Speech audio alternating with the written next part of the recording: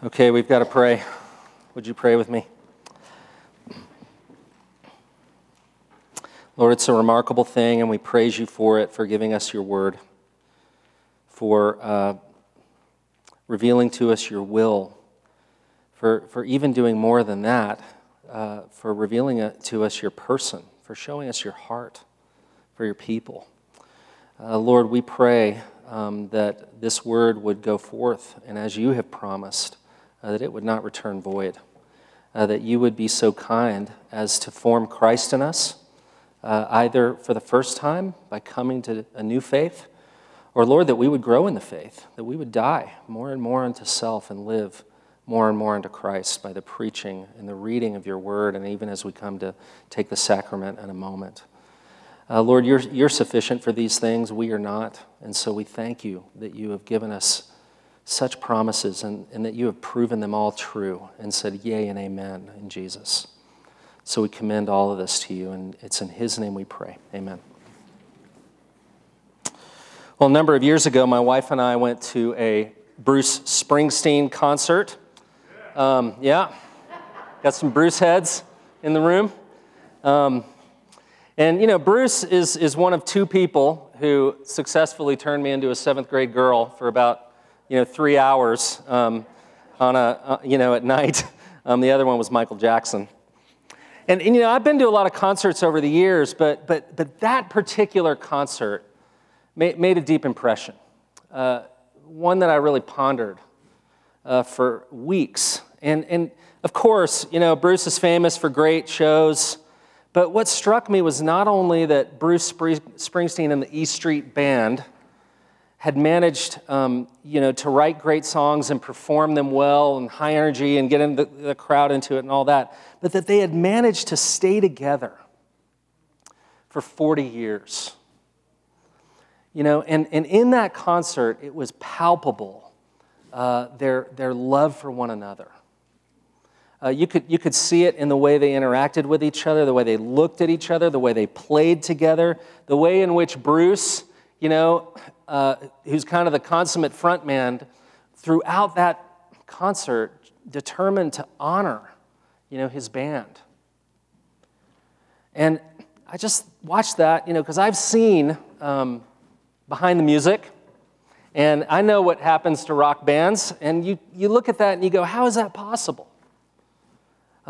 I've been on a lot of, little business trips over the years where I've, shacked up with a coworker for a couple of nights at a Hampton Inn, and by the end of it, I don't want to see that person for 6 months.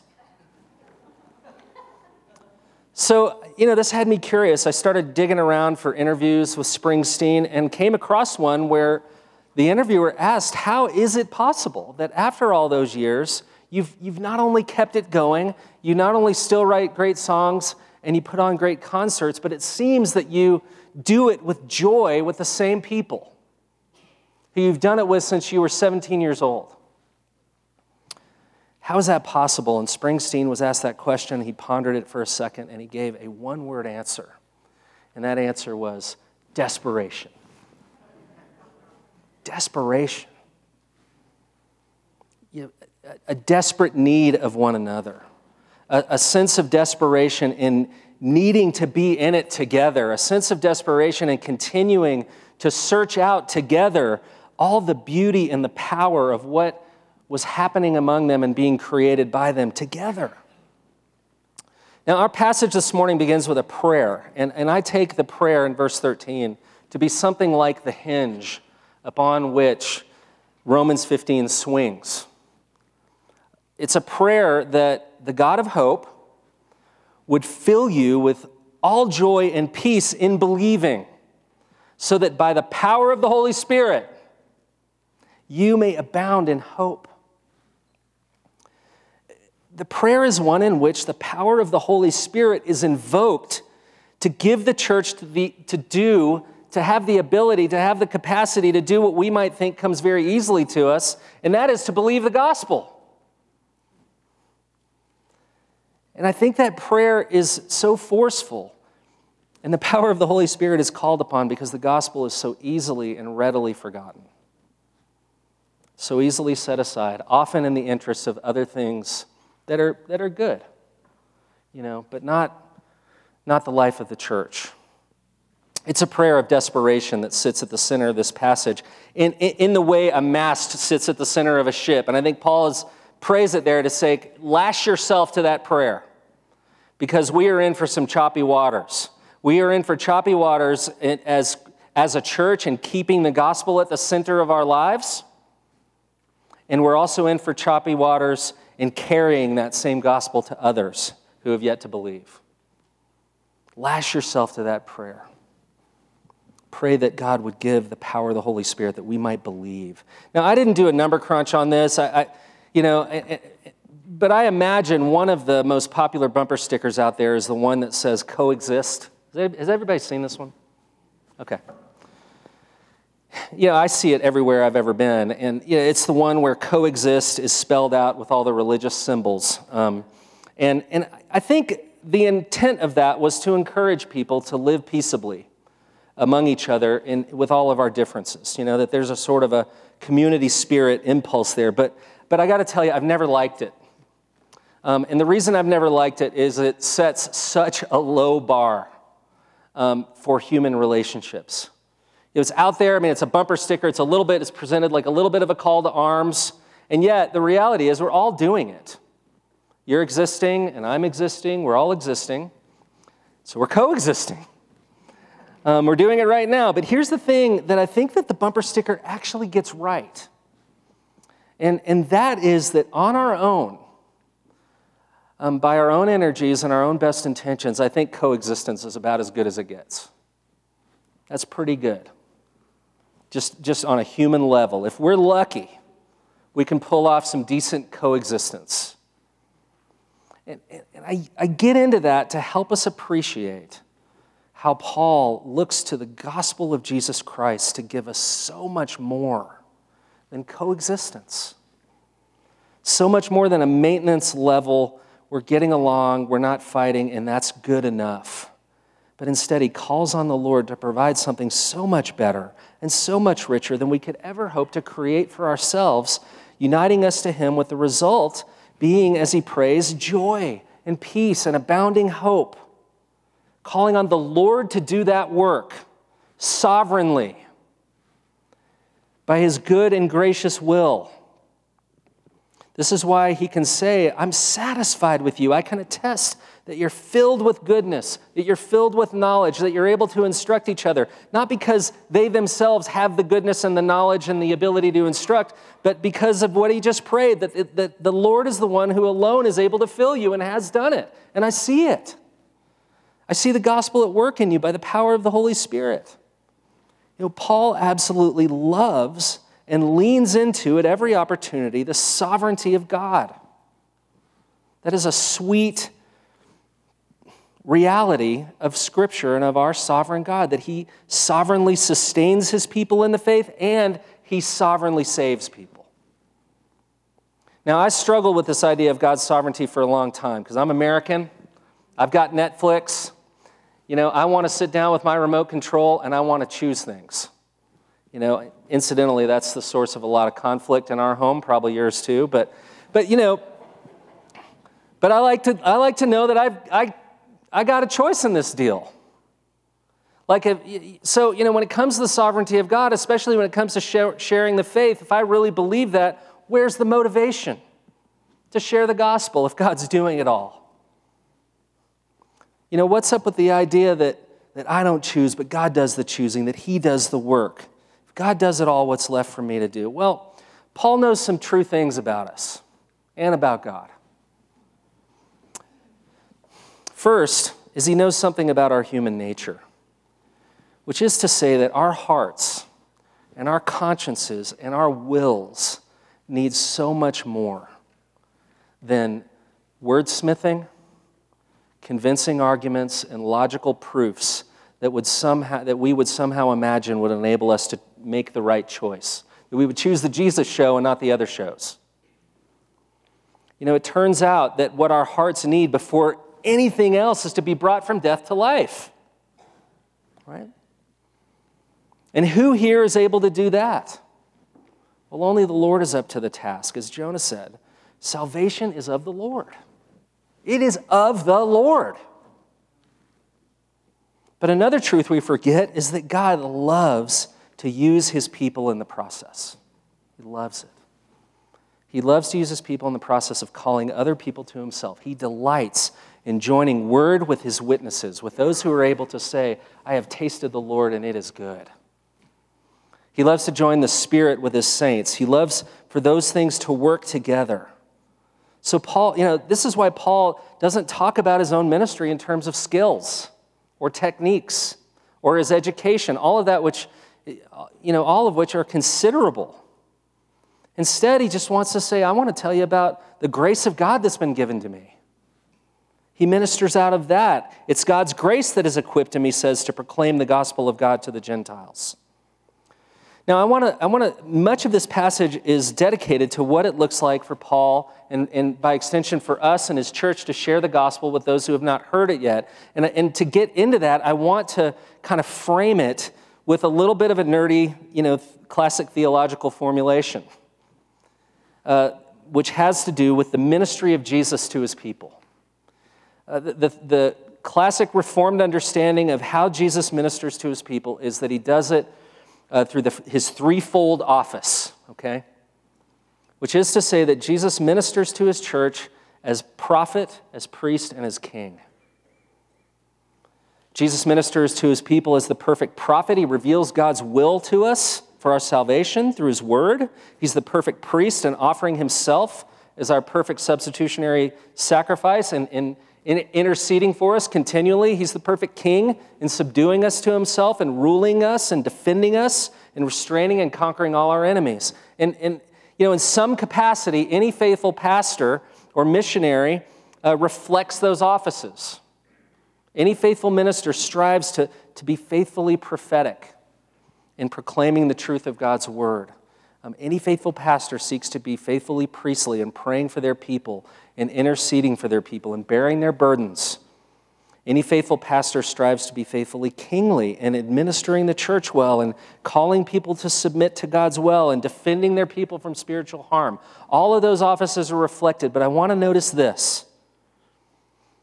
When Paul talks about sharing the gospel with those who don't believe, he does not say, I've been called to be a minister of Christ in the kingly service of the gospel of God. Neither does he say, I've been called to be a minister of Christ in the prophetic service of the gospel of God. What he says when it comes to sharing the gospel of Jesus Christ with those who don't believe is he says, I've been called to be a minister of Christ in the priestly service of the gospel of God. Priestly. His calling to the Gentiles, he understands first and foremost as being a priestly service, so that the offering of the Gentiles, he says, may be acceptable, may be sanctified by the Holy Spirit. Now, it's been a little while, but Paul is still kind of teasing out what he said in chapter 12, verse 1, where he appealed to the church by the mercies of God that they would present their bodies as what? A living sacrifice, holy and acceptable to God, which is your spiritual worship. So when Paul says, I'm engaged in the priestly service of the gospel of God, working to the end that the offering of the Gentiles would be acceptable, he is simply talking about sharing the gospel with those who don't believe so that they would come into a living, worshipful relationship with the living God. That's what it means when he says that he wants his priestly service to result in the offering of the Gentiles to be acceptable. When he talks about an acceptable offering, he's using kind of temple language there. He's implying really two things that would have made for acceptable worship for anyone going to the temple in Israel. On the one hand, the worshiper was required to make an acceptable sacrifice for their sin, a sacrifice that would expiate sin. That is to say, it would take it away. It would remove from us what we can't remove from ourselves, that God would do that. And on the other, they were required to make an acceptable thanksgiving offering or a burnt offering, which was given to express gratitude to God, giving us a righteousness we could never procure for ourselves. So, there's this idea of the expiation of sin and the expression of thanks. It's kind of the 1-2 punch of the worshiper. And the priest's role in this was vital because he was the one who stood in the gap for the worshiper. He was there to offer these sacrifices on behalf of both individuals and the people as a whole to ensure that it was acceptable before a holy God. The priest was there, in other words, to create a life-giving connection between a holy God and a sinful people, to do the work of making the worshiper acceptable, to go before God for them, to intercede for them, that they would be pleasing in his sight. And, priestliness is more than a position. It is actually a posture. An example of a priestly posture is in Genesis 18 in the story of Sodom and Gomorrah. Famous story, of course. We to this day, those are bywords for, a wicked place, a place where evil is run amok. And we first learn about that when the Lord says, I've heard a great cry go up from Sodom and Gomorrah. Not unlike the great cry that went up from Egypt from the Israelites who were being crushed and oppressed, right? Enslaved, done wrong. So when the Lord tells Abraham, I'm going to judge Sodom and Gomorrah, it's not because he's uptight. It's not because he's grumpy. It's because he's just. It's because, in the same way that if you and I were walking down the street and heard someone crying out for help, we would intervene and do something about it. Hopefully to the end that justice would be brought. So God lets Abraham know this. And look, Abraham is under no illusions about those cities. He knows how bad they are. And yet, it's a striking thing that when God lets him in on this information, he doesn't say, finally, yes, Lord. I can't wait for you to smoke those godless pagans. They've deserved it. Burn, baby, burn. He does something very surprising. He intercedes for them. He pleads with God to spare them. Strikingly, not saying, look, Lord, they deserve it. They're not all that bad. He never says that. He instead appeals to the greatness of God's mercy. He wants to see that go to work. He kind of wants to explore the limits of that because he knows that God is both fully merciful and fully just. He knows that the sin of some can bring judgment on an entire city, but he's thinking kind of like a good lawyer, if that's true, then maybe it could work the other way. Maybe the righteousness of a few could save a bunch of sinners. And so he starts to kind of, push the boundaries of God's sovereignty, of his mercy, of his greatness. He longs to see it go far beyond what it's ever gone. So he starts to say, Lord, what if there's a few righteous people in that city? Maybe 50? Maybe 45, 40, 20, 10? Lord, would you please have mercy on them? Because of who you are. Their sin goes deep, but your grace goes deeper still. What's Abraham doing there? Abraham's being priestly. He's being priestly. He's a bridge. He's not on God's side against the people, nor is he on the people's side against God. He's on the side of both. That God would get glory and that the people would come to know grace. That is the posture Paul takes in sharing the gospel. He's priestly. And please, I hope we can see this because church communities so easily, so readily get this so wrong. And I'm just going to speak for my own little tribe of the Presbyterian Church in America, which I want to say I dearly love and I'm deeply grateful for. I'd say we're pretty solid as a prophetic denomination. There's a primacy on preaching and teaching the inerrant Word of God, and that is central, and amen. And we're a pretty solid kingly denomination. We're pretty good at knowing we're a kingdom people. We're willing to bear some cultural costs for that. We're pretty good at calling people to submit themselves to the Lord. But I'm not so sure we're a great priestly denomination. I'm not so sure that we're all that great at going before the Lord, pleading with Him with deep sympathy for a people who not only don't know Him, but want nothing to do with Him and are spending every waking hour working against His purposes. That they would be made acceptable in His sight by grace. We can be very quick to despise and deride the culture, quick to pull up the drawbridge, quick to hate the mission field. It's the mission field. Why are you mad at it? without giving much of a thought to interceding for our unbelieving neighbors, to suffering for them, to praying and longing for them to be saved, to explore the boundaries of God's grace, to push that. It's with that priestly posture. Well, Paul says, not only I've got a priestly posture, I've got a priestly project. This is how I do my work. He says in verse 18, I won't venture to speak of anything except what Christ has accomplished through me to bring the Gentiles to obedience by word and deed. Now, when he says he wants to bring the Gentiles to obedience, that doesn't sound very priestly, admittedly. I know it's been a while, but Paul actually spends the first 3 chapters of this letter talking about obedience. And the essence of what he says is, hey, everybody's doing it. Except that apart from Christ, no one obeys the truth, but we obey unrighteousness. We're all obeying something. In the same way Dylan said you got to serve somebody, Paul says you got to obey somebody. So Paul's goal is to give the gospel to the Gentiles so that they would be set free from the slavish, brutal obedience to unrighteousness, so they would be liberated by Jesus to obey righteousness. But again, still it sounds a little rough to say, I'm trying to bring people to obedience. I mean, for me, in my life, I don't know about you, but bringing to obedience is the worst part of parenting. It's the worst part of pet ownership. It's the worst part, of being part of a neighborhood association. It's the worst part of work, if you're ever called to do that. It's the worst part of self-discipline. You've got to exercise, you've got to bring yourself into obedience and all that. But when Paul talks about bringing them to obedience, he is not talking about beating them up. He's talking about believing the gospel so that they would come into what he calls in chapter 1, the obedience that comes from faith. That is obedience of an entirely different order. It is not obedience as we construe it in every other way so that we obey and we get something it's not an obedience that gets you God's grace. It's an obedience that grows from God's grace that you've already gotten.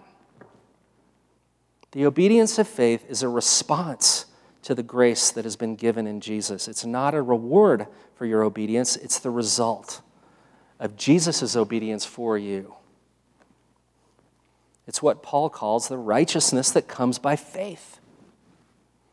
And the obedience that comes from faith changes everything. It has certainly changed Paul in his understanding of what he does and his understanding of himself. They say, that among the most uttered words in the English language are the personal pronouns. The Holy Trinity of me, myself, and I. And people like to talk about themselves. We like to talk about what we do. We like to talk about what we've accomplished, what we're planning. And if you don't believe me, just next conversation you get into, try to not talk about yourself. And if you want to even raise the bar, try to introduce yourself to someone without talking about all your accomplishments and your glorious history, okay? It's really hard, really, really hard. And you'd be hard-pressed to find someone who had more to say about himself than the Apostle Paul. As an accomplished person, a pedigreed person, someone who could glory in a lot of stuff. Coming from the right people and having an amazing education and being prestigious in his community and gifted and successful. All of that makes verse 18 so striking when he says, I will not venture to speak of anything except Christ, except what Christ has accomplished through me to bring the Gentiles to obedience by word and deed. And I get that there's a whole lot about Paul to which we cannot relate, nor should we. Paul was supremely gifted in evangelism. Not all of us have that gift. Paul was an apostle, and none of us will ever be that. But even though his may not be our particular gifting or our particular calling, what every Christian must have in common with Paul is the priority to share the good news of Jesus. That would be a priority. After all, when Jesus descended into heaven, he didn't say, go therefore and make disciples of all the nations if you happen to have the gift of evangelism. And Peter didn't write the church and say, always be prepared to make a defense to anyone who asks you for a reason for the hope that is in you, if you happen to have a heart for your non-believing friends. whatever your particular calling, if you are a Christian, you are called to participate in the sharing of the gospel. Now, lately there's been a debate among Christians about whether Christians should ditch the term evangelical. I get it. I truly do. It is a term that unfortunately has been co-opted, has been politically charged by all kinds of people along the entire political spectrum of American, the American damnable culture wars. And there's a whole lot to say about that. And, I'd be happy for you to take me out to lunch and we could talk about it. I probably should, but I have no dietary restrictions. And so, but, I think about that a little bit like the time someone asked me if I was one of those born-again Christians. And my response to that was like, yeah, that's what a Christian is. Christian's born again. In the same way, to be an evangelical in the purest sense is simply to be a Christian. It is to be one who has received the good news of grace from Jesus.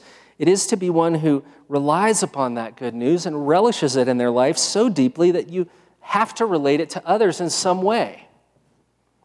When you get good news, or when I get good news, when you delightfully find yourself on the receiving end of a good thing, what happens? You share it. You have to. I get an unexpected 10% discount at Subway, and I'm talking about that for a week. So something doesn't add up if you're someone who, if you're a Christian, which means you've been transferred from death to life, cleansed of your sins, given a righteousness by faith, adopted into God's family, know the living God not as distant and demanding, but as your Father, and you've been assured of eternal life, but I'm not going to share that with anyone. If that's the case, I think it is fair to ask if you really understand the greatness of God's grace. I think it's fair to ask if we're really experiencing God's grace. It's fair to ask, has it become a ho-hum thing? Or, it's even fair to ask, have you ever experienced it to begin with? And of course, sharing the faith is going to look different for everyone. But I think the critical question is it happening at all? Is it happening at all? One writer put it this way: evangelism may not be everything in our lives and ministries as it was to Paul, but perhaps it should be far more than it is. And look, Lord knows there's a lot of bad ways to share the gospel. You may have been on the receiving end of that. You may have hid behind your couch when the local, evangelism team shows up in your neighborhood and they're ringing doorbells. And, or if you've been on the receiving end of the bait and switch, gospel presentation and all of that, you know what I'm talking about. But Paul says nothing about strategies. Very little about strategies, very little about tactics. He sums it all up in verse 18 where he talks about how he shares the gospel, and he simply says, I share the gospel by word and deed. The gospel, in other words, isn't something he just talks about. The gospel is the way he lives his life. In verse 19, he describes some of those deeds as being manifest by signs and wonders, but it's important not to limit Paul's sort of deed evangelism to only that, mainly because Paul doesn't do that. He tells the Thessalonians that you know how we lived among you for your sake. We loved you so much that we delighted to share with you not only the gospel of God, but our lives as well. You are witnesses, and so is God, of how holy, righteous, and blameless we were among you who believed. Sharing the gospel, but living the gospel. In John 13, Jesus says the most significant evangelistic deed anyone can do is that we would love one another in this community as Christ loved us. There's something to explore. And notice Paul doesn't say that he shared the gospel by word or deed. He says he did it by word and deed. That old maxim that's been worn out in sermons, I've heard it dozens of times, that idea of, always share the gospel and if necessary use words, doesn't really hold up. Because words are necessary. Words and deeds go together. that means Christian witness is incomplete if you do what is so common in my tradition, where we think we're getting it all done when we do nothing more than the verbal communication of correct theological and biblical information. We're done. And, by the way, it's incomplete if it's nothing more than simply the doing of good deeds. Christian witness, Paul says, is word and deed witness. It comes not only by way of sermons, but by sitting with one another, by sharing life in such a way that, as Tim Keller puts it, people are given the opportunity to look into us deeply and see what a human life rearranged by the gospel looks like. Are we denying people that opportunity? Evangelism is holistic in that way, but it doesn't mean it's never strategic. Paul describes some strategy here. He says it was his ambition to preach the gospel not where Christ had already been named, lest I build on someone else's foundation. He wants to go to places where no one's ever heard the gospel. He tells the Romans, that's why I haven't come to see you. I've been busy telling people who've never heard about Jesus, and you guys have heard about Jesus. That's why I've been hindered from coming to you for so long. So when he says, there was no longer any room for work in these regions because he had fulfilled the ministry of the gospel of Christ, it doesn't mean that the entire southeastern Mediterranean region from Jerusalem to Albania had been converted. It simply means that Paul was satisfied that he had planted healthy regional churches that were doing word and deed ministry, that were sharing the gospel so that it would get out to the towns and the villages and everywhere. Paul planted churches with the assumption that what it means to be a church is to plant more churches. The church, in fact, was central to his vision for sharing the gospel, and that's why he really ends this chapter by saying, we're really all in this together.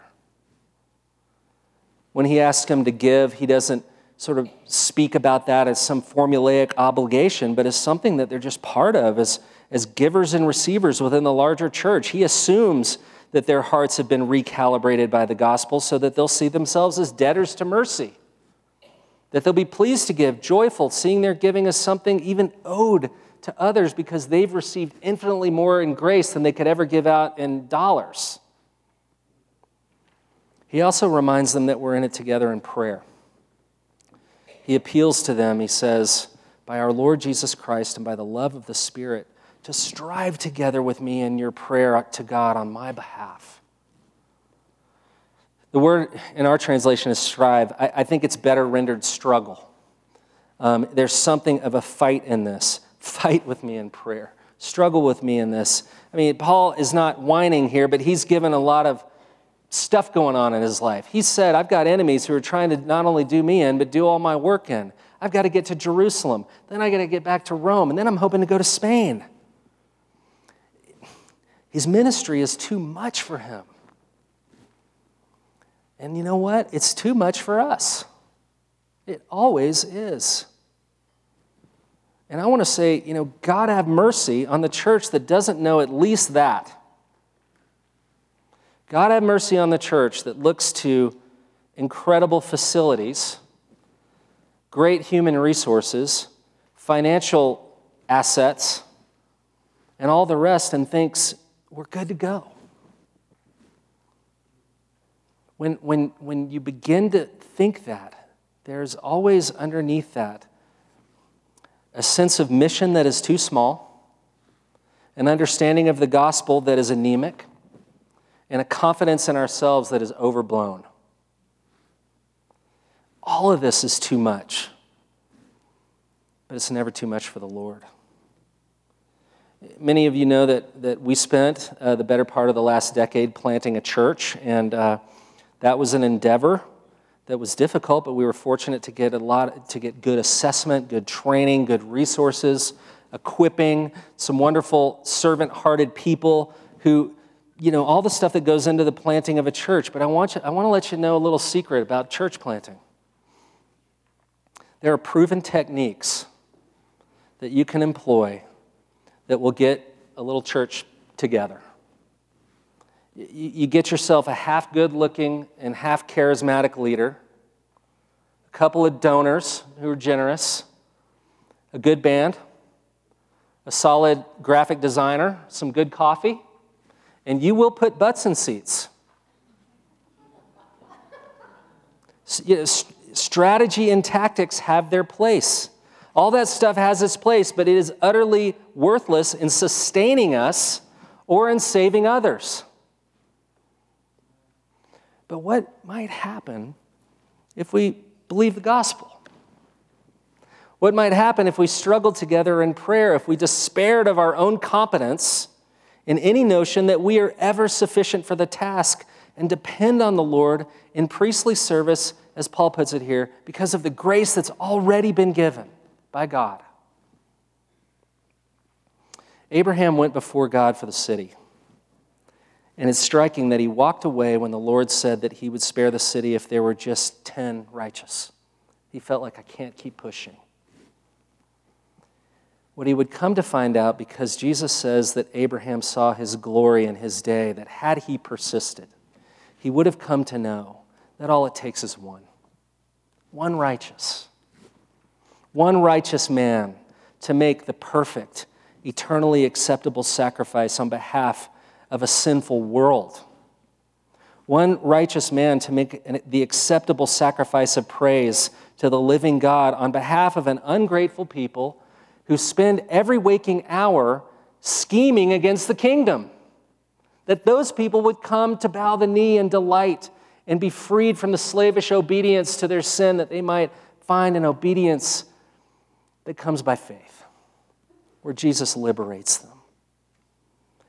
It took the righteousness of Jesus, our Savior, our perfect King, our perfect prophet, our great priest.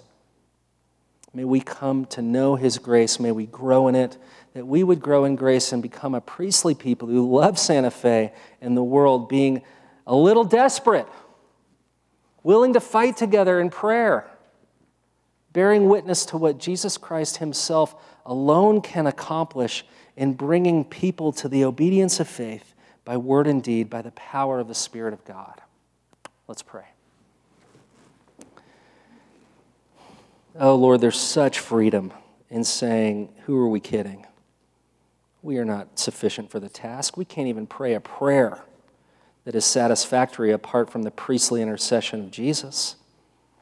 And so, Lord, would you grow us in a greater sense of dependence so that a greater sense of despairing of ourselves, that we might depend on you, that we would know that we need you every hour, every minute.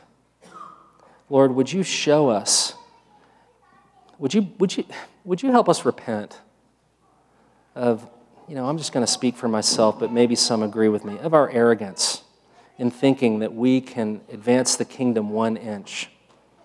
We follow our triumphant King, our great prophet, our great priest. Would we do so delightfully, trusting in you, watching you do things that we could never hope to accomplish lest you are in it? We pray this in Jesus' name. Amen.